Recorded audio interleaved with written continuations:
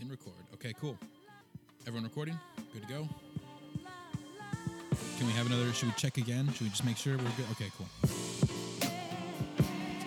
Hello, Rip City! To all of you in town and in every corner of the interwebs, thank you for tuning in. You are listening to Podland Trailcasters. I am Keith Feltner Smith, and I am mixing up the order of the intro here because we have a whole crew assembled tonight. As always, Ty and Chad are here. What's up, guys? How you doing? Woo! But beyond them, we have not just a starting five. We planned for a starting five tonight, but you know how good the TC crew is? We had one person that had to change their plans last minute before the show. I reached out to a couple friends, and both of them, the two first people that I reached out to, were both ready to go. So instead of just having a starting five, we have 5 and a 6 man even on the list tonight. Let's go around the horn all the way. Oh, is that probably not the right way to say it? Let's go around the Skype screen, because around the horn would be taking some copyright thing here. From What We Have a Take and the Step Back Sisters pod. Is that right? Did I get that name right? The Step Back Sisterhood. Step Back Sisterhood, yep. Excuse me. Man, got to check that one out. Please, if you haven't heard it yet, like myself, go and check it out. Tara, team mom, Tara Bowen Biggs is here. How you doing, Tara?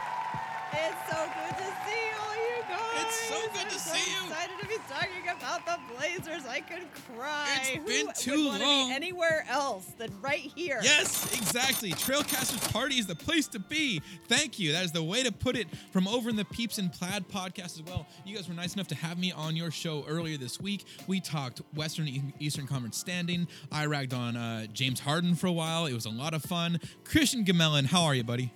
I'm doing wonderful. It is so good to see some familiar faces. Think you might be muted am there? I muted? Hello, can you hear me there? Still might be muted. It's okay. It's okay. Just keep everything rolling. We'll figure this out. You want me to ad lib? I'll fill in what he's saying. Yeah, just take a guess. Can you hear me now? Still no audio for Christian. Let's see here. We've lost Christian. Can you hear me now? Yep, there we go. Yeah. Wow, I just had to unplug and replug, that's life. So, great to see you all. Good to see familiar faces, get to watch some Blazer basketball and meet some new friends. So, great to be here. Thanks for having me. Thank you for joining us, dude. Really do appreciate it, especially on short notice. And last but not least, so first off, a Trailcasters listener, thank you so much. That's how we first originally met. But beyond that, my man Ike, he is a amazing artist, made a beautiful Blazers pin that if you didn't pick it up earlier this summer, you missed out. I hope he's going to make some more stuff for us. But beyond his own personal art, he's got his whole t-shirt shop going behind him, all the Blazers generational art graphics, and I love it. Ike Lineweber, how you doing, man? Thank you for joining us. Big fan. Thanks for having me. Definitely excited to be able to get to talk Blazers with some other, excited Portland locals and be able to kind of get back into the season after such a short turnaround. It's like it's here all of a sudden. So really cool that you guys loop me in, and I'm happy to be here. Happy to have you, man. And that's the idea. Let's just get straight into it. Let's talk about what's been going on. First off, it has been a very short turnaround. We kind of touched on this a little bit last week. The season, it did just end for, especially more for some teams than others, but I'm not here to give any sympathy for the Lakers. Chad, we will get to that more later. But with the season coming up here, I think the biggest thing as far as the short turnaround, in my opinion, is the chemistry for the team. We saw in the bubble, the Blazers really did show out. I obviously, there were a lot of highlights in the bubble, but I feel like the Blazers grabbed a lot of eyes nationally. They got a lot of attention for how they were looking, the chemistry they had. And now, over this short offseason, we've added a whole bunch of depth. We kind of broke this down last time as well, talking about Rocco, Derrick Jones Jr. coming in, Cantor coming back, as well as the re-signing of Hood and Melo. And to be honest, the person that we kind of almost skirted over was Harry Giles. We talked about him as like, yeah, this guy, I think I was the one even that said last time between me and Chad and AQ. Shout out to Abdikalos, who's not here with us this week. But I think I was the one that kind of said, yeah, Harry Giles would be a backup. Not really sure where he's going to fit in the rotation. He'll be there in case there's an injury, but hey, that's why you have depth.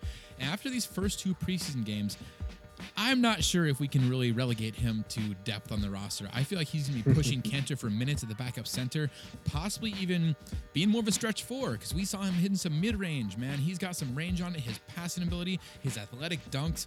I am high on Harry freaking Giles. Yeah. So, what do you guys think? What did you see as far as? Is there anyone who's going to push back? Anyone want to say no? He is definitely only going to be like a 4 or 5 minutes guy, or are we all pretty sold that he's getting a bigger role than we expected? Okay, I don't want to be the actually person Do and it. the downer, because I want to make it absolutely 100% clear that I am all on board Harry Giles. Could not be more excited about him. I have several friends in the Sacramento fan base who were just thrilled for him because they thought that Portland was going to be a really great place and he was going to get a chance to shine. Oh yeah. But I just don't want to forget last year's preseason and how excited we all were about Mario Hezonja, who, God bless him, you know, he's got lots of things to recommend him as a person. Didn't really work out in Portland. So this year, what I'm trying to do is just keep perspective, and it's really hard for me to keep my perspective on Harry Giles because he really has been so impressive. But I do want to just, caveat this whole thing with preseason expectations. I can't believe I was the one who came in with the preseason expectations. And fast, man. and very fast. Well, I just wanted to be like, Right off You the stay bat. clear, Twilight Zone Flame. kind of moment there. Yeah, she can't believe she was the one, yet she want to make sure she was the first one there. I appreciate that. I will say I saw a stat that Zach Collins, preseason, regular season, or playoffs, has never scored 18 points or more.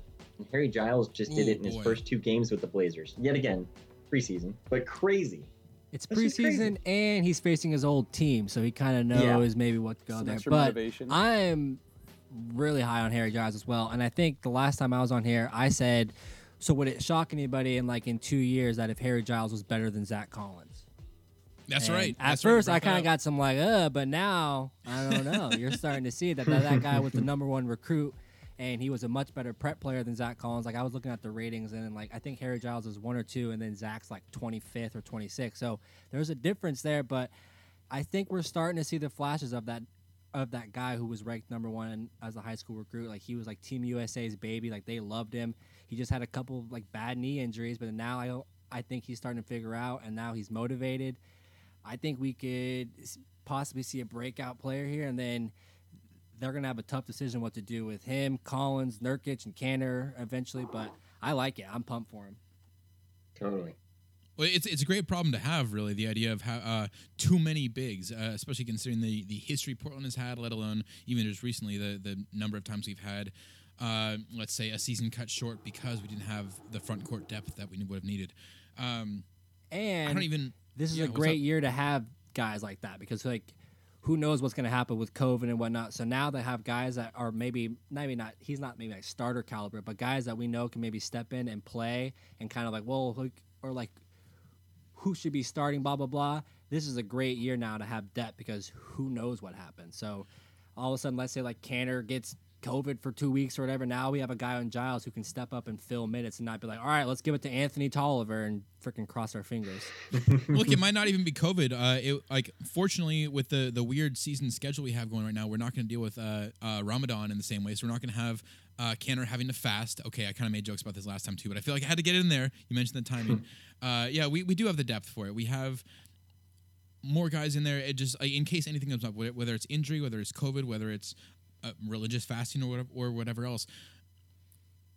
Does this change your thoughts on Giles as far as, okay, we're all agreeing that he is, he's not just going to be some extra dude. He's we've got this extra depth, but where does he fit in? Are you going to give him even minutes with Kanter? Do you feel like he's still behind him in the bench role? Is it maybe more of, situational when you have, and if it's situational, what is his situation? Are we talking, is he more of a small ball center? We saw him in the preseason, these first 2 games, take some shots that I kind of thought would resemble a stretch 4 as well. So it could be something where, is he encroaching more on Zach's minutes or on Kanter's minutes? Where do you see him fitting in? Chad, let's get you in here. What do you think? I mean, I think the biggest thing I would agree with everybody as far as Giles goes. I think everybody's kind of spot on with that. I think it's preseason. I don't think that he'll find a lot of time right away because I think it's not how Terry works. First off, I think he'll fit some of those other roles.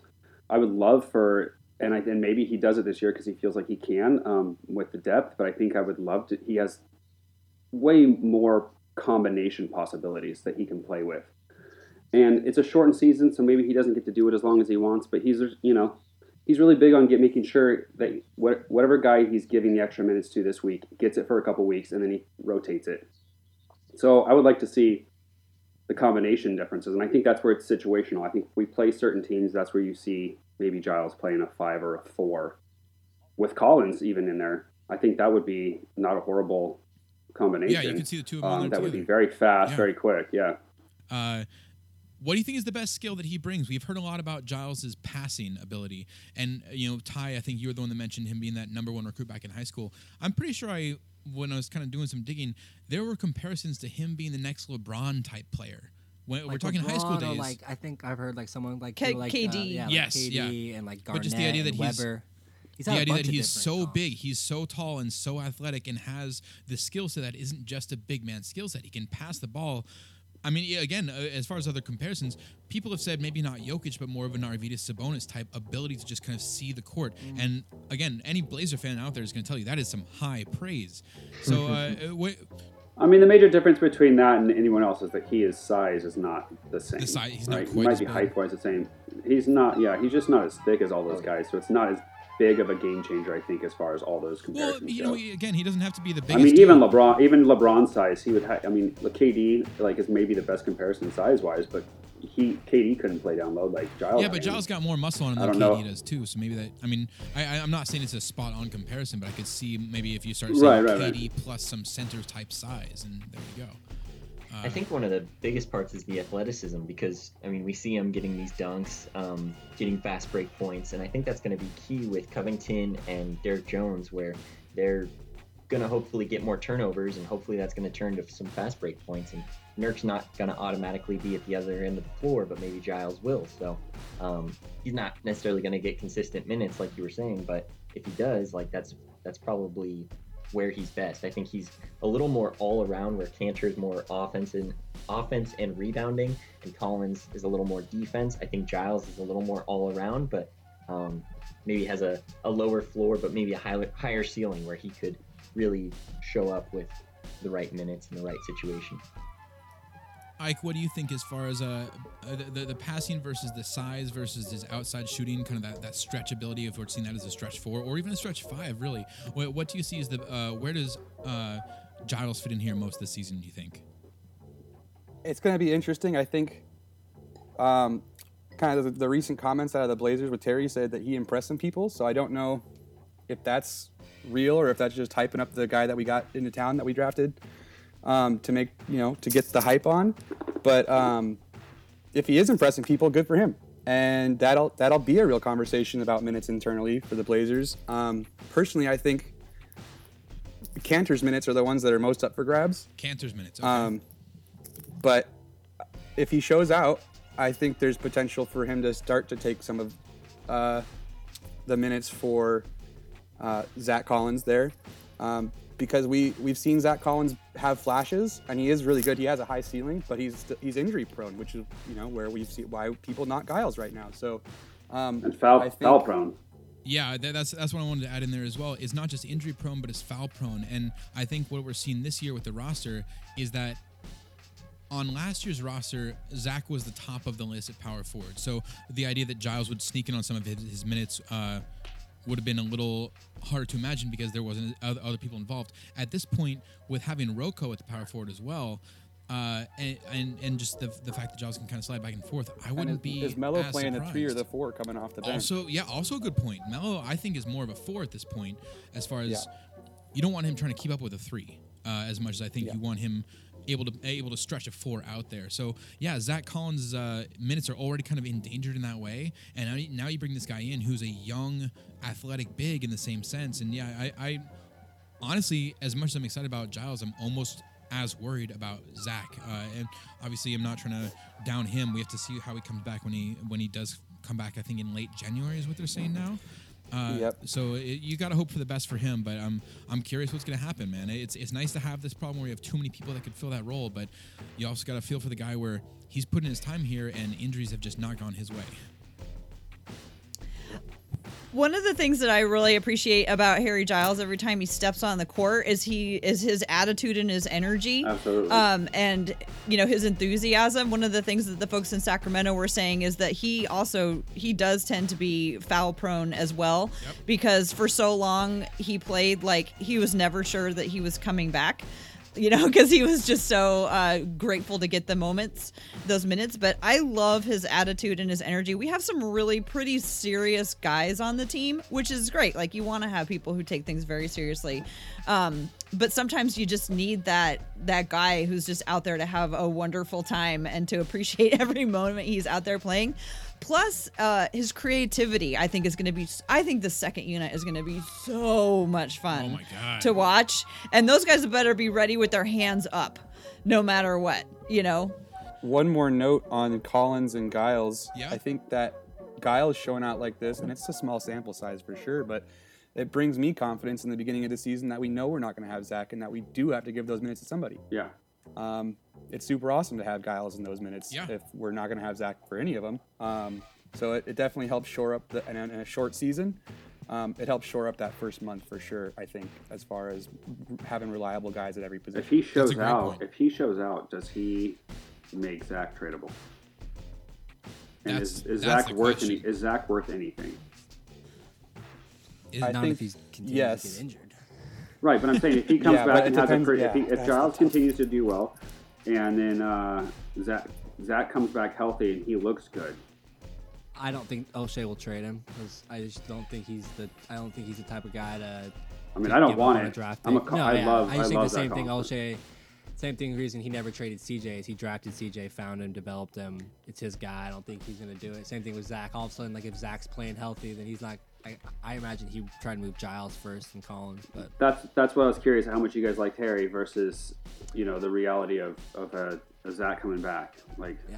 Hey, Neil drafted Giles too, though. He didn't did. Yeah, Yeah, there he you go. did. Well, he drafted him probably with knowing he was going to be. I was gonna say, flipping didn't the he second draft round. for the other team? Yeah, Yeah. because he literally because that move was already traded made. Giles for Collins. Yeah. Yeah, but I mean, I believe that every time Neil drafts for somebody else, he does draft somebody that he would want as well.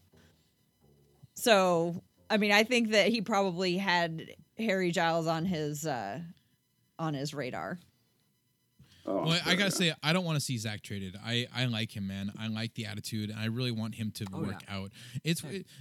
It's not. I don't want to compare him straight to Myers Leonard, but there's some similarities as far as the project piece. This guy who has a lot of potential that you can see, but just some sort of hangups, whether it's the Yeah, they were injury drafted or the foul very stuff. closely. Yeah. And Can you guys explain what you see in Zach Collins? you're that out on him? You're not even trying to fight for him? No, I'm not out. I've just sort of gone with the flow. I think it's the But like when Harry Giles steps on their court, I go, yeah. And I know it's preseason, but it's like, it's going to be, something's going to happen. He's going to be creative. He's going to get some weird rebound that, he holds on to. Something exciting is going to happen. And I understand that Zach Collins is an NBA player and, he's, made it there for a reason. But I just have never been successful at describing what I see in Zach Collins, and I'm wondering if one of you guys could do that. He's a 7-foot big that can shoot threes and also block shots. So when you look at it, he has the ability to bang around down low, but also step out to the perimeter on offense, which not many 7-footers in the league right now can have a good 3-point percentage and then also maybe lead the league in blocks eventually. So I think he has the ability to be kind of that unicorn eventually if it all works out for him. As I think that's what they saw in him. But yeah, I think with Giles, he probably has more of that excitement factor, maybe with more dunks and just maybe more highlight plays. And Zach's just kind of in there doing whatever is asked of him and maybe not as flashy. But I think they like him in that sense, and then that he can do all those kind of multiple things in this day and age. And he's pretty mobile. But yeah, no, I definitely could see if someone was really not sold on him, I could easily see why. I mean, he hasn't he's done some flashes, but he hasn't really had too many moments where you're like, all right, this guy was worth the number 10 pick. Being one of the biggest fans of Collins, I think I can sum this up really somewhat quickly. I think it's potential because they watched him play in the college tournament and he showed a lot of potential. He like kind of played lights out for 5 games or whatever it was. And still fouled a ton in that as well. In the Yeah, tournament. yeah. But I mean, he shot fairly well from outside, and he has a little bit of that like Joel in him, that Prisbilla, that Yeah. when he doesn't back down from people, even though he was kind of overpowered. He goes up to block shots. He's gonna go up and try to LeBron anybody. He doesn't care about getting posterized or any of that nonsense, and he'll flex on them, or he'll get dunked on, and he'll try again next time. And I think that's really what people fall in love with. I think it's a similar thing that Giles has. I think Giles is probably does it a little better with maybe getting. I was curious about the fouls, and I was going to ask you guys about that. I don't know. I didn't watch him play a lot. I just kind of heard about his potential. But does he foul a lot as well? Not that I've seen, but I mean, I honestly haven't watched his NBA career that closely, but I haven't really heard too much of a problem. But I feel like with most young guys or just even most young bigs, they might have a little bit of a fouling problem. But Zach seems like it's really like, oh my gosh, like what are you doing? He picks up 2 to 3 stupid fouls a game. But with Giles so far, he hasn't seemed like he's had a problem, but I could be wrong. Yeah, I can use this if you guys don't mind. I'll just ask you guys this question too. I'll put this out there and anyone can just jump in. I really liked the thing I love about Cantor, and I don't want to give him, I wanted him to come back here. I think our whole entire team rebounds better when he's on the court. I've said this on many of podcasts. We talked about that. So I don't know if he just needs to be on the roster or if he actually needs to be in the game, right? I don't know if it's a practice thing or if it's literally something that they just watch game film and he's just always getting them, so they're picking something up. But I felt like Collins rebounded way better. So watching Covington play defense, he can play defense without fouling. He can get those block shots. He goes straight up. He's got a lot of body control with his off arms to not like swing or hit body arms. So I'm curious at what you guys think. Is that something that also could be taught, or do you see that in Covington as well? I definitely see Covington being. I think what you're saying, kind of the way that Cantor was almost this kind of rebounding inspiration for the rest of the team, kind of up in the rebounding. Are you kind of proposing that Covington might be kind of a defensive inspiration? Like, is there a way that people like Collins can learn to go up and not get fouled, or is that just what he's been seen as, and that's just never going to go away? That's his tag. Has he got the Rasheed Wallace tag? I mean, is it gotten that far? I think it's definitely the kind of thing where younger dudes are going to get these calls, and part of that is bad reffing. Part of it is young dudes not knowing how to kind of finesse it in a certain way. But yeah, I think having a guy next to you, both like Cantor and like Covington, is beneficial as far as we've seen footage this week even of I think Melo and Dame talking to our rookie CJ Ellaby, and there's been clips kind of people talking about like, man, look at this leadership, look at this kind of like veterans passing down their knowledge to the rookie. Same thing's going to happen on the other end with Zach Collins next to Cantor, next to Covington. I think you could totally talk about Covington is a 29-year-old player. He's not a rookie. He may not be like a veteran, but he's been in the league. I mean, even James, pass on some knowledge. Even James is making some blocks, some really athletic, crazy blocks that Zach wants to make, and he does it without fouling. Yeah. Maybe that's something he can learn, but also on that point, I think with Cantor for his rebounding, and then with Covington with his defense, I think that it's just effort plays, and that is more guys see someone else doing it. All right, look at him. Okay, now I'm gonna do it. When scoring and that stuff is kind of harder, but like when guys are like using their body to like just defend guys off the ball or rebound or just do the little things, I think guys pick up on that when they see guys putting more effort in and not really worrying about stats or worrying about getting the ball. I think that kind of stuff really translates. It's the hustle is what's contagious, is what you're saying. Yeah. Learning those little things too without having a defensive guy on the team. You don't, whether you're just learning by watching or you're learning because you're getting the inside scoop from your teammate that wants you to be better. Like we haven't had a defensive minded guy to give those lessons. Exactly. And we got I'm multiple super now. stoked. Yeah, that's what's different positions, down low, how to get better, at the wing, how to get better defending. I think it's going to be great for us. Okay, so go ahead, Tara. I don't mean to cut. Yeah. I know what you got to get in there. Chad, what you said about Enes Kanter was super interesting because it does make me think, why why did it seem like the Blazers were better rebounders? And I was thinking about how I thought that Zach Collins was at his best all those minutes that he played alongside Ed Davis. Remember when they used to come in together? Yes. And it was because like they didn't crash into each other all the time. Yeah. Like, and last year they were crashing into each other all of the time. This year, what I've noticed right away, those of you who all know me know I love pointing, and I've noticed that this team is really communicating, and especially Cantor. If you watch Cantor, he's pointing, he's talking, he's communicating so much better than they used to last year. I mean, I think where Cantor's always it been just good at ended in that. them crashing into each other. Yeah, no, I mean, like this team, in the 2 games we've seen, are better communicators than they were at any time last year. Yeah, but what about when they because made their just were Western always Conference running run into with each other. Cantor? Didn't you think that the same thing existed? No, yeah, absolutely. I think I'm talking about just last gotcha, year was gotcha, why gotcha. it seemed like even though they had gaudy rebound numbers, I didn't feel like they were as good at rebounding. Yeah.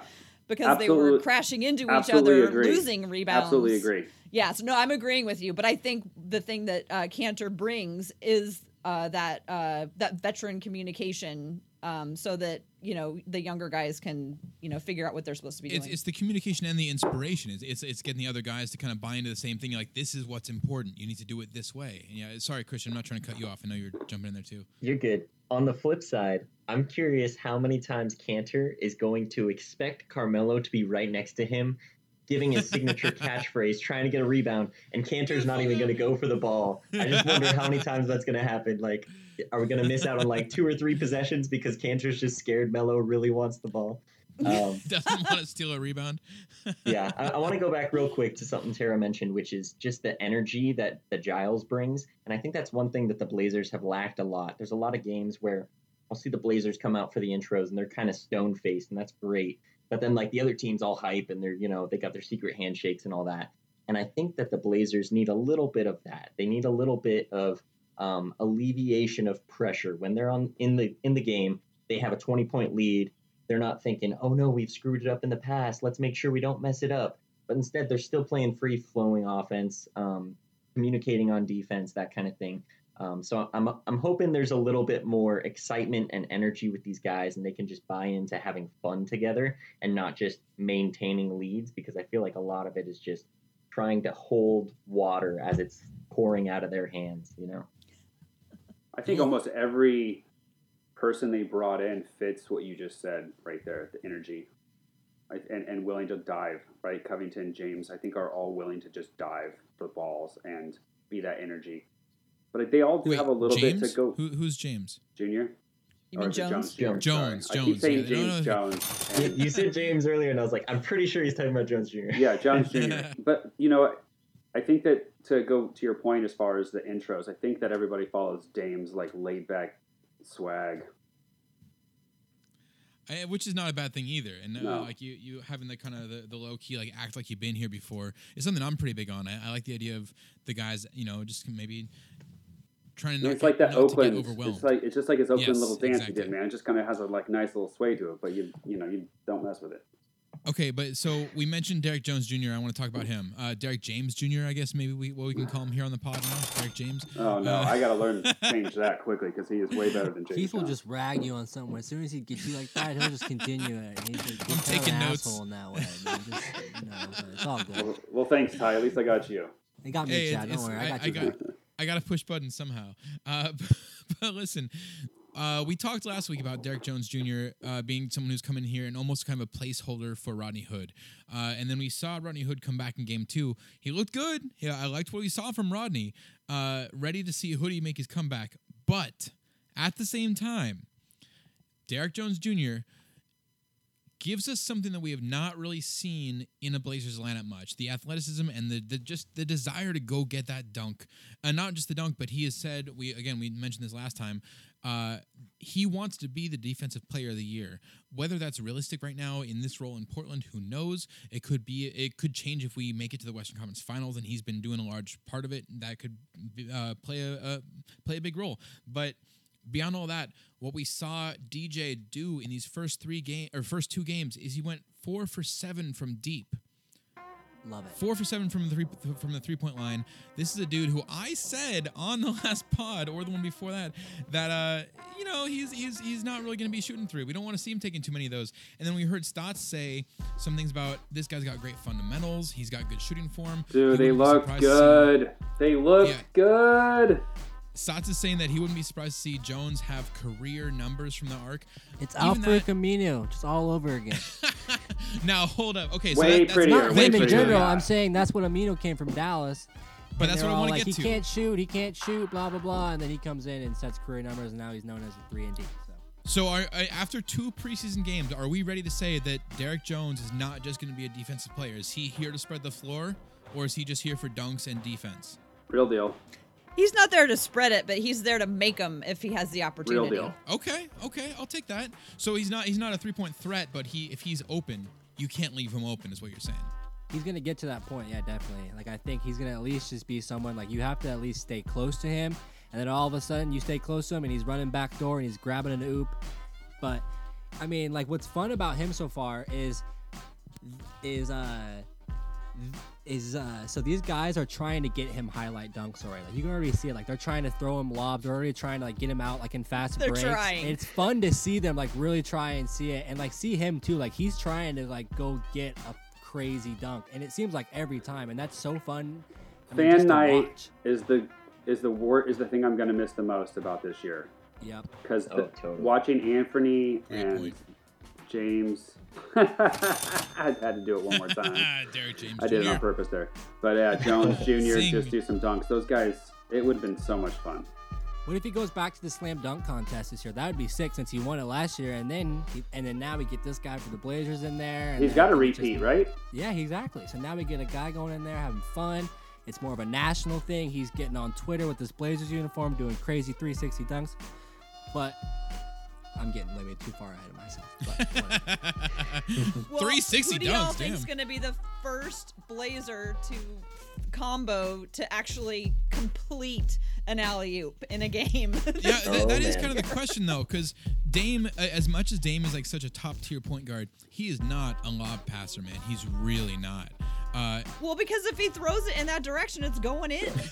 Like, no matter. Too easy. I finally figured that out. He's I was just like, too why accurate. can't Dame do it? And it's like, oh, yeah, because, like, it's just going in. I think it's going to be CJ. Love it. You think Oh, CJ man. gets that first lob pass? I could see CJ, because CJ gets that mid-range. He's kind of splitting up the defense so he can just kind of get that floater up there. I think What's we're that? going to be maybe Nurk. Because we saw Nurk? that video on Twitter here. It was right before they went to Denver, and they're showing Nurk throwing lob passes to Derek Jones. So off the small screen and roll, then Nurk's rolling down. Jones comes up, lobs it up to him. I think that's a great guess. I like it. What? No one's going for Harry Giles. We're talking about Harry being Yeah. Giles being the passer. He's not going I'm to play going that many for minutes. Anthony Simons to Harry Giles. That's what I'm seeing as the connection. Oh, you're not even going to put DJ in there. You're going Anthony to Giles.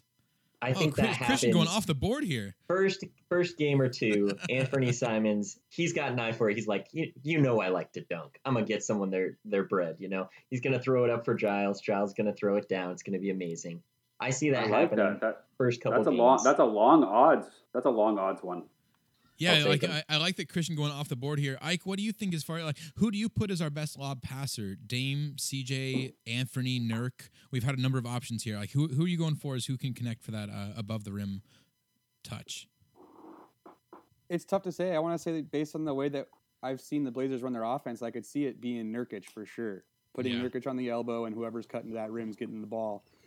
That would be great. But you guys mentioned Giles passing. I think that if he does show out, he's going to be playing in that same set where he's getting the ball at the top of at the elbow and making a decision, which is awesome to put that power in that guy's hands. But he's going to be showing off the passing, and maybe could do that same kind of thing. But I think it's going to be Nurkic first as the passer, and probably the DJJ cutting. I feel like that's the most easy combo because you know the Blazers like to call that play. And they're gonna call it early in the game, so it's who's the starting lineup. Yep. I mean, that's really you got to put the money on, really. Now, if we're calling the first one to complete it, yeah. Well, that was the question, I think. Yeah, that was Not to attempt because it. we've had 3 attempts already. let's go around the circle on this one, and then I want to get an answer, and then I want to ask some other questions on DJ. Who will be the first completed lob this season? Who to who? Tara, you first. What do you think? Oh my gosh, I don't know. I can't Ladies predict, first. but I I would gotta just call like on to. you. I know, I appreciate that, but so I'm not going to make a guess, but I just want to relive briefly. Once again, my favorite moment of the bubble was Wendy and Gabriel knocks it out of Paul George's hands. They go to the ground. Gary Trent Jr. comes running down, grabs the ball, leaps over Paul George to run down, throws it to alley-oop to Anthony, who completes it. So I'm going to go. Gary and Anthony are going to repeat their incredible performance of the bubble for the first completed alley-oop Gary lob and Anthony. of the Love it. 2021 A season. breakaway Loved it. lob. I like it. Okay, Christian, I know you've got an opinion on this too. I think you already threw it down, but let's hear it again. What you got? All right, I'm going Anthony Simons to Harry Giles with a wrinkle. If Nasir Little ends up getting playing time in the first or second game and he's on the floor with Anthony Simons, he will get a lob. And Nasir's getting okay, Oh, dude. Yeah, Nasir, that's a great I point forgot too. about Nasir. I like Nasir. Nas is definitely another good lob opportunity option here. Man, oh my God, I'm so excited about this. Man, our lineup. future looks beautiful, doesn't it? Ike, what do you think as far as who's got the first completed lob this year? I'm gonna say it's gonna be Nurkic to DJJ. I think that's the I like call that one. with the way that they run it out of the elbow. That's what I'm on too. I'm on that one. Ty, that's what is that what you brought up earlier, Ty? You Yeah. thought it was Nurkic? Okay. So that's good. So Chad, last but not least, I guess I have an opinion here too. But Chad, what do you think? Yeah, but no one cares about yours, Keith. I knew We're that gonna was go coming. with. I'm gonna go with Covington to DJJ. Covington, The new guy man. getting it Some started. creative stuff going. Okay, you know what? I'll get creative too. Then I'm gonna say Hoodney.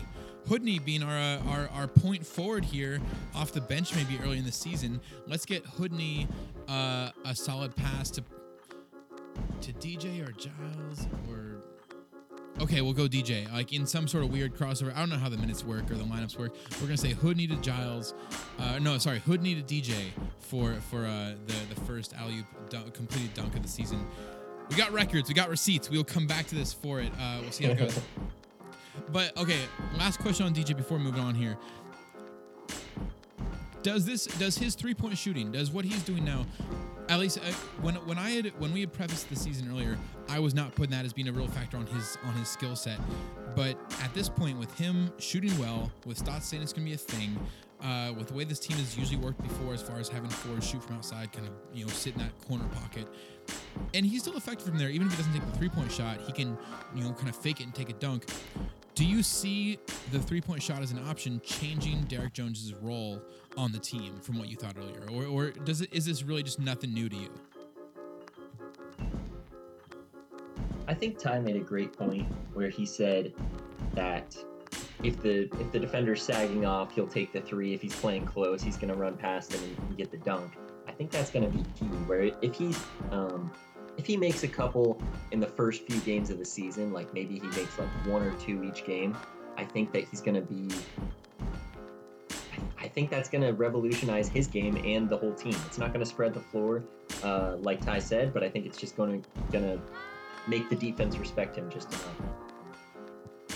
I mean, he's not someone I want taking the last shot from 3 when we're down 2. All of a sudden, when Dame comes out to the drives it and then he kicks it out. I mean, I don't really want it to be DJJ, but I think he might be able to get to the point where when he's on the court, he might all of a sudden hit that shot 3 out of 5 times or whatever. He That's a might threat, start man. hitting it more than I think anticipated. But So you think he can turn into that? I think and he's young. I think he has a willingness to do it, and I think he's going to realize real quick that he has to find a shot for him to stay around the league. For no matter what, like he can be athletic and all this stuff, but he can't be a non-shooter and succeed. So I think he maybe has to figure it out. And go, hey, like if I want to be around for a while and be like an impact player, I have to be at least to knock down at least 32, 33%, maybe whatever percent of my threes. I can't shoot 25% or whatever. And I hope he's just going to grind, and he looks like the type of guy that he will just put his head down and work and just try and try to be the best he can be. So yeah, I think he can develop into that. Okay. let's hit some quick turbo topics before we get out of here. I know this is not the most popular one, but I'm gonna touch on it anyway. Carmelo coming off the bench is fire so far. He is crushing the bench. This is after his whole fiasco about saying, yo, we need a petition for number 7. I need that number 7 jersey. To then like a day or two later being like, oh, no, that was just a joke. I don't want the number 7 jersey. Like, even after Brandon Roy gave the blessing, we talked about this last episode, that he wanted it and Roy gave the blessing. So that, hey, that's kind of end of story. Then it comes out after that, hey, if you want that jersey change at the last minute, you probably got to buy all the jerseys from the NBA, apparently is part of the issue here. And I don't really know if that's the full story. I don't know if that's the whole thing. It's hard for me to imagine that Melo is so cheap he doesn't want to buy some jerseys if he really wants to change the number. But he gave up on it. Because that's what happened with LeBron and AD. They're 6 and 23 because he tried to give him 23. They're like, nope, sorry, it's too late in the season. Like, you can't give him 23. Maybe the price tag is simply higher than we realize as far as this, but the players get paid a lot. It seems like a weird stopping point. One way or another, though, Melo completely backtracked. He went from saying, we need a petition for that to get me the number, to him then saying, no, it was just a joke. We were just having some fun. I don't need that at all. It was the fans doing it. It wasn't me. Tara, I feel like you're about to blow your lid here, so I'm going to let you start us off. Do you disagree with my take on this? Do I have something wrong here? I feel like your attitude about it is different than mine. I listened to that press conference, and somebody asked him if he was going to wear number 7, and he, in the moment, was like, hey, somebody should get a petition. I don't think it... Well, of course, he was, like, making jokes, you know? He's trying to be entertaining. That's fair. I didn't, for a minute, begrudge him any of the Brandon Roy talk. I think he was set up, and then people who wanted to take it took it. And so, you know, I don't. And Keith loves bait. Yes. And Keith just. I take that bait. Up. I take that bait and I run with it. But also, Hook, like when line, you first started, it sounds like you still might not be sure that Melo's the best thing for the team. Oh wait, me? Like. Keith is a little bit of a Melo hater. Now hold on. Yeah, we're like. I will fully admit. I will fully admit, when Melo and Cantor both, before they came to the Blazers, I was out. When I heard they were signing with the Blazers, I was like, don't know if this is really the thing we need. But what they have done here, each of them, Cantor and Melo individually, what they have done here in Portland, both on the court and off, the reputation they have, the personality they've shown, they have grown on me solid. I had to take a break from Trailcasters like for a minute because of his takes on that. No, I get it. I hear what you're saying. I'm down with Melo though. I love his fit here on the team. Okay. I love what he's done for Portland. The jersey thing, even I said this last time on the last episode. I don't even know where I stand honestly. It was when we didn't know if he was going to take it or not. Part of me grew up with Roy, and I don't want to see that change. But part of me, AQ said this on the last episode. Shout out to him again. Hey, retiring numbers is dumb. Like you could have a ring of a ring of fame, like a Hall of Legends, whatever you want to do. But there's only so many double-digit numbers in the NBA before you start making players wear like 103 or something like that. The reality is, Keith just likes reality TV, so he likes these little topics. He likes these little off topics. The only reality TV I need is the Blazers and Melo talking about what number. But I'm glad. Anyway, as to Melo's performance in the first 2 preseason games coming off the bench, I thought it was really in the first game, he looked like he was having a great time. And that's one of those things that, like, we were talking sort of about kind of how some of the guys on the Blazers are very serious and they have a very serious affect and they don't joke around a lot. And for the last season, Melo was the guy that you would kind of catch smiling and having, like, just looking like he was having a good time. He looked like he was having a good time off the bench. All summer, I just had these fantasies of Melo just, like, devouring benches, the other team benches, and just, like, going, like, off on them. And seeing that, in action was just as fun as I had hoped it would be, and I would super hope that it continues for the rest of the season. I worry that when he was leaving the court after game 1, like he didn't have a smile on his face. So I, of course, just went to like the worst possible scenario. I was like, oh my God, he's mad now because he went and scored 21 points and he feels like, why am I coming off the bench?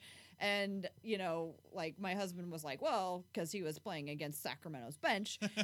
That makes it a little easier. But what I took away from that is I think that because Melo is coming off the bench, we still have to keep in mind that this is going to be a process as he gets used to it. Like just because he did it one time successfully doesn't mean that it's going to sit well or comfortably with him for a while. And I think we're going to have to be patient as he works into that role and like figures out like what it means to his identity now. I kind of want to disagree. Is that okay? Well, do it then. How dare you? No. Unacceptable. Stop. Mute him. Cut his mic. Do the little buzzer thing when he starts talking. He's going to save that for the next topic. Of course you can disagree. Yeah. No, I mean, I guess this is the thing, is that I think that there's a maturity in Melo. I think there's also like a level of, I think what I've heard him respond all the right ways when he's been asked those questions. And I think that he is comfortable in his role. I think one thing that we're going to have, that's going to happen, and I think we saw it happen, and that's why he succeeded, is that when he was in there, we found him spots. And he was able, and he took his spots and he took advantage of the situation. He did exactly what you said. He's going to devour those benches. And if he can see that, and he can still put up all those numbers that he wants to put up, which I don't know that he cares that much about. I think he enjoys playing basketball again with this team. And I don't know if it matters. I know one thing that he said was different was the hype of hearing your name called and running out there is a little different. And that's not something he's ever had in his life. So it's something new to get used to. But he's had to get used to a lot of things, and I think he's rolled with it. And I think he had to have known this was a possibility when he came back to this team. And I think he's playing with friends. And I think he's going to play with that starting unit. Like, he's not going to not get time with Dame and CJ. So I don't think we're going to have the most lineups this year. Yeah. Oh, yeah. Go with that, Ike. What do you mean by that? variability. Because I brought this up earlier, and I'm excited about that. So what's your take on that? I think we have to find a way to facilitate an offense with our second unit. At least we haven't seen Anthony do it yet, and we haven't really seen them try to break apart Dame and CJ to make CJ take on that second unit leader role. And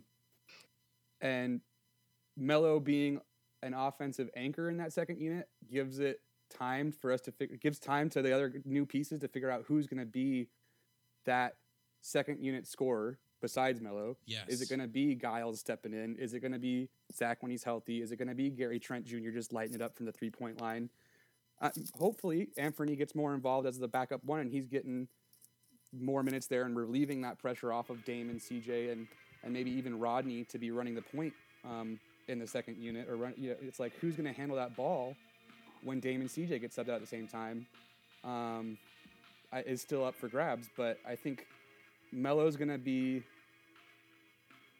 a big piece of the offense to start the season, and again, maybe at the playoffs. But I think we're going to use a lot of the middle of the season to figure out who's going to be working on offense in that second unit, and giving Dame and CJ a lot more time to rest in this kind of crazy short season. Hopefully, if we can solidify our offense with Dame and CJ off the court.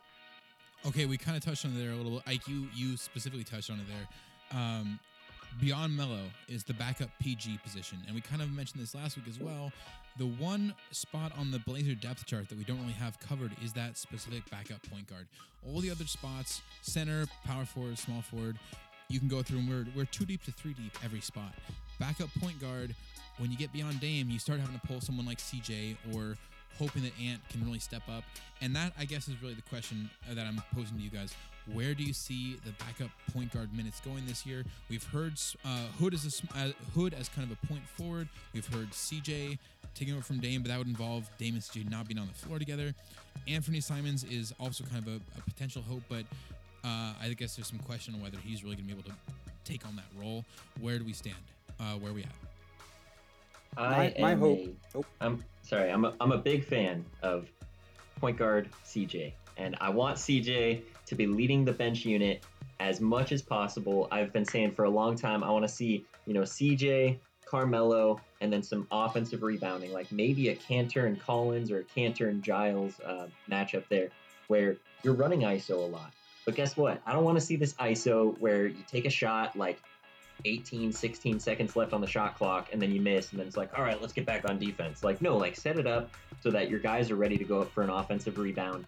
Like, make the most of it with CJ and Carmelo. CJ doesn't have to be this uber distributor if you're going to have Carmelo sitting with it, at the wing for 10, 15 seconds doing his work. So, for me, it's all Dame and CJ. Get some extra guys in there every once in a while, but the bulk of it should be those two. And in the same way you talked about jersey number retirement being like overrated, I think starting is overrated. And I think I'll never be able to, no one's ever really going to be able to get that into NBA players' heads. Like, one or two are going to realize it. These 6 men of the year, they're going to be like, oh yeah, this is great. But like you said, Tara, like, let Carmelo eat against these soft defenses, like let these bench units really go to work. I think Dame and CJ together is going to be the best lineup against 90% of NBA teams. But on occasion, you're going to be better with someone like Rodney Hood or Gary Trent in there, and let CJ just really focus on taking down the second unit of another team. Well, and Melo can still be in there to close games. Yeah. Yep. Which is way more important than starting the game. Right. The finish is much more important. Not that he will be. You don't think he is? CJ getting those backup minutes, though, is going to take away from Melo's 6 Man of the Year campaign. There we go. Oh boy, hadn't even gone that direction. I will actually add to this, the second unit scorer that might be there that I think is underscored is, again, that Cantor role where he's going to get his 12 to 13 points off of rebounds or he'll good positioning or something of that nature, where it's not really like a forced play for him like we have to for a lot of other people, or like we had to for Whiteside or any of those other positions. I think that's an extra 12 points off your bench from, where more than half of them are probably from rebounds to some extent or hard work. And that depth and that offensive proficiency outside of the point guard, I think, brings pressure off of Anthony to perform well, especially to start the season. I think that's part of why he struggled last season, is because we put too much on him to start. And then when he started to get cold early, it affected his mental game. I don't know. How much faith do we have in Hood playing point? I got a lot of faith in Hood. I think he could run it.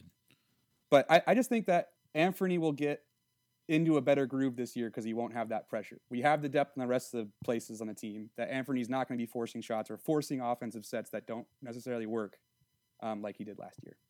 Yeah. I like it, man. I really like your point, Ike, about Anthony not being rushed along.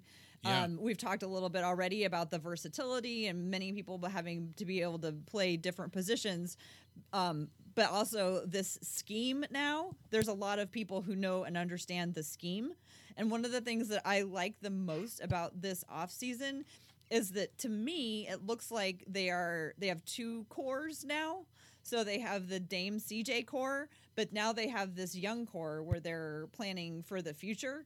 So part of me, being excited watching the bench is to see how many of those guys are going to stay with the team. And we've talked already about how Neil Olshey, really likes the guys that he found. And so I imagine that Anthony will be here for a long time. So having a little bit of a luxury to bring him along with, he's called the backup point guard. Like, Anthony, you're the backup point guard. But Dame and CJ getting the bulk of those minutes so that Anthony can work his way in. And oh my gosh, think of how it's going to be in a couple years where he's throwing lobs to DJJ and Gary Trent Jr. is going off and dropping guys. Oh, it's going to be so fun. There's a future here. There is definitely a future here. I got 3 more questions that I want to rapid fire through here. Last time I said rapid fire, that was a fake rapid fire. That was not rapid fire. But this is real rapid fire. We're going quickly here. Give me your hot takes. 3 questions. First one up here. Giles or Giles? Which way we going? Tara, start with you. Giles. Ike? Giles. Christian? Giles. Hopefully it's correct. Chad? I mean, Giles. James. Yes. I'm going to go with James. We'll see if I think we'll it's see. Giles. I mean, I don't know, but I've heard Giles. I don't know. Yeah. I've heard Giles. Yeah. I've heard Giles as well. Giles makes me think of the Street Fighter video game. It's like guy like Sonic Boom, which Someone's is just a gonna dated have to reference. ask him in one of those press conferences. How do you want your last name to be said? Yeah, I've heard it both ways. I don't really know. I'm going with Giles. I'm good either way. I like that soft G. Okay, next one up. Giannis. He signed his Supermax contract today for ungodly amounts of money, which I don't even want to say out loud because I might vomit. How do we feel about this? Giannis is officially not going to be a Blazer for at least the next 4 years unless a trade happens. Is anyone shocked? Is anyone disappointed?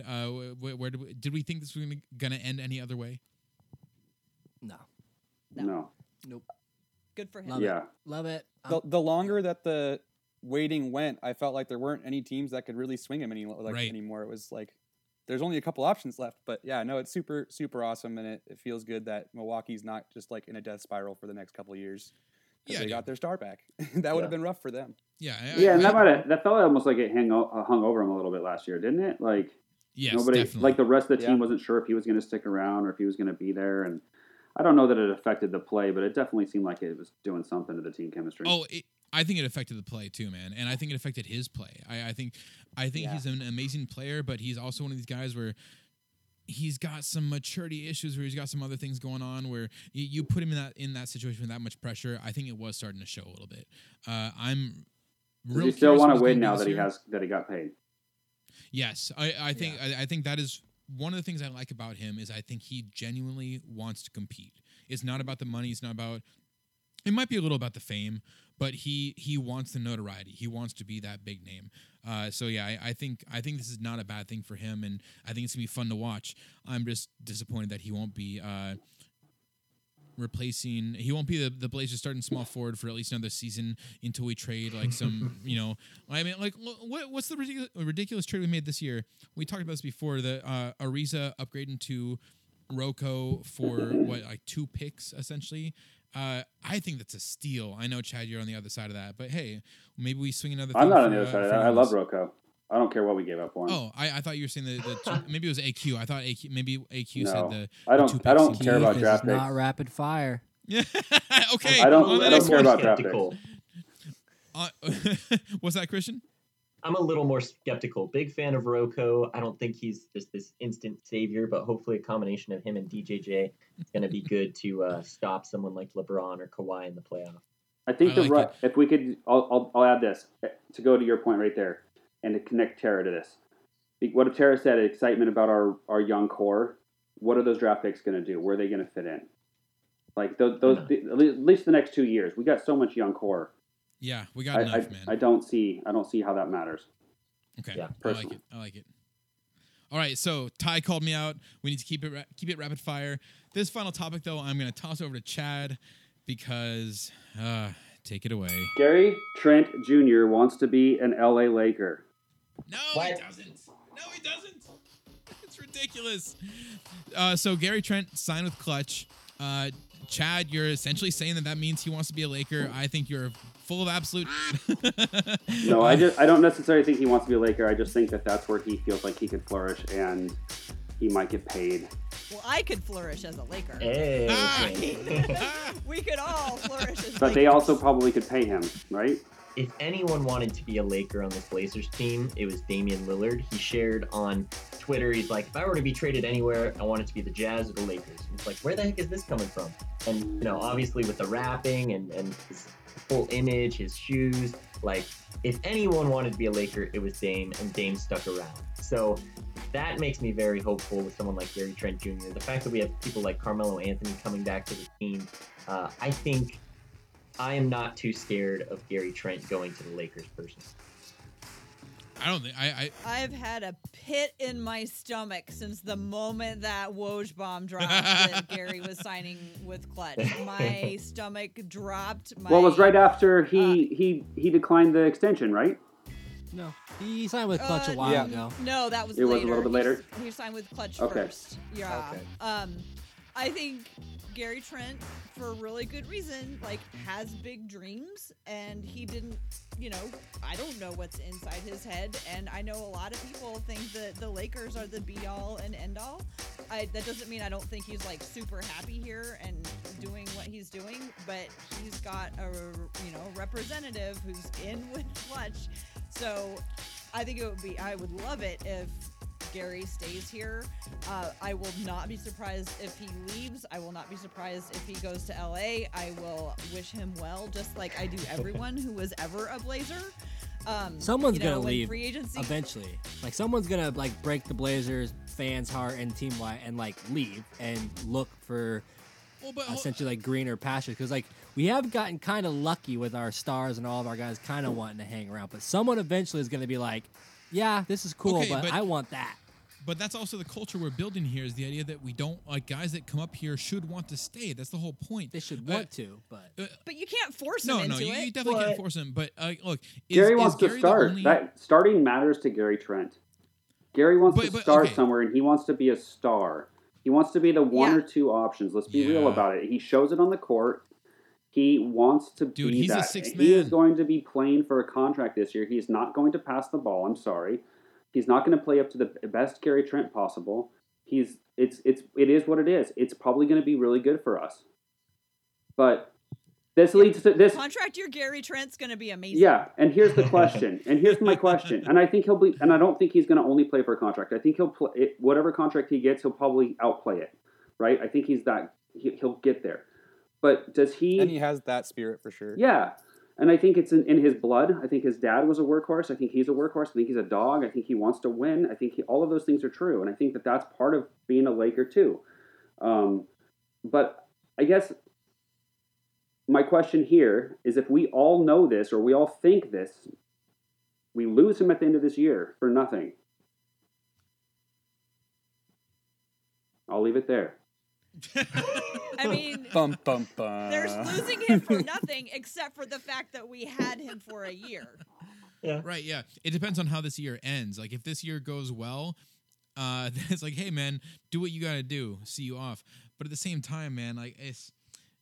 Would you rather have Simons long-term or Trent long-term? He's not going to start here next year. Right now, Trent.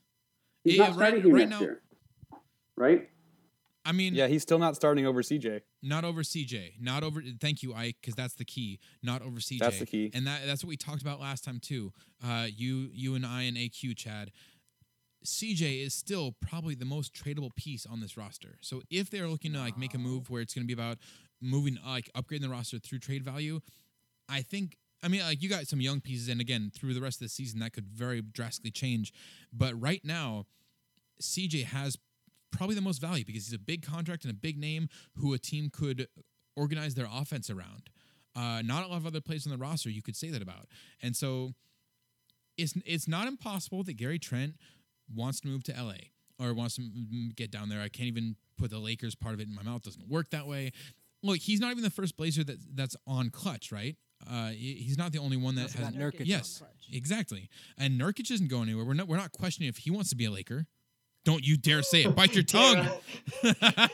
Tara, I see your eyes. We don't know what these guys want. I will cut your mic. We hope we know what they want. And I mean, I think Chad has a super good point about him, leaving, for nothing. Like, I totally get that argument. And so we're going to be in the situation where it's going to be like a Will Barton situation where, that's what I've been thinking of. They trade away somebody for somebody who doesn't work out. And I'm more worried about trading him for somebody who doesn't work out than I am about having him stay all the way through our long run to the Western Conference Finals. That's it.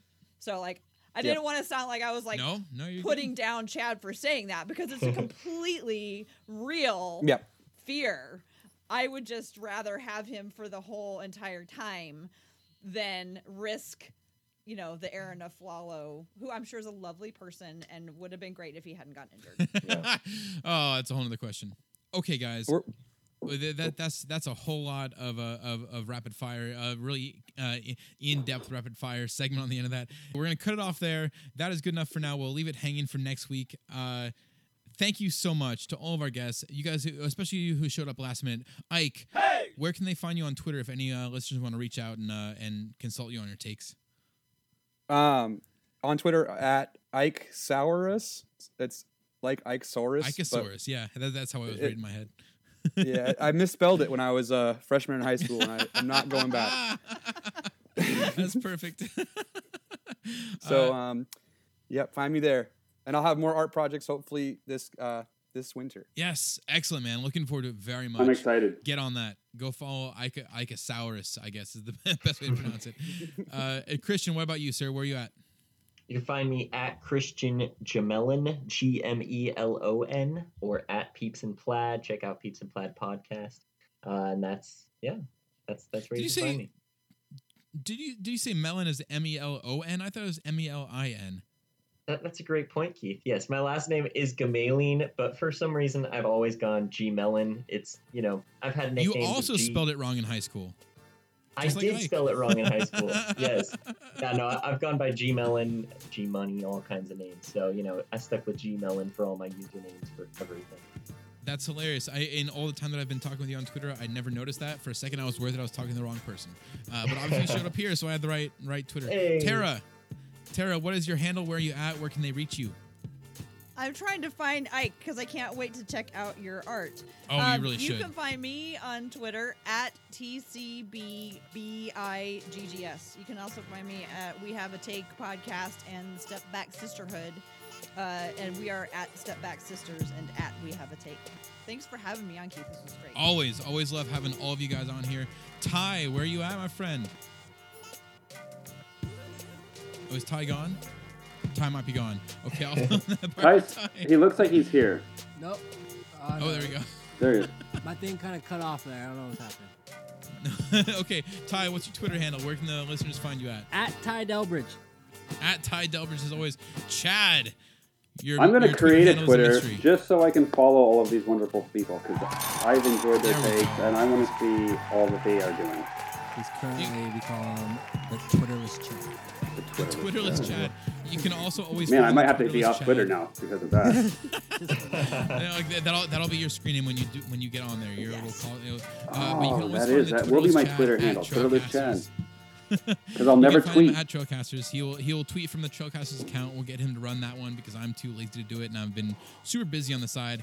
But in closing, your honorable listeners, that's it. That's our show. Thank you to Ty and Chad as always. Thank you for the fat beats from Odar.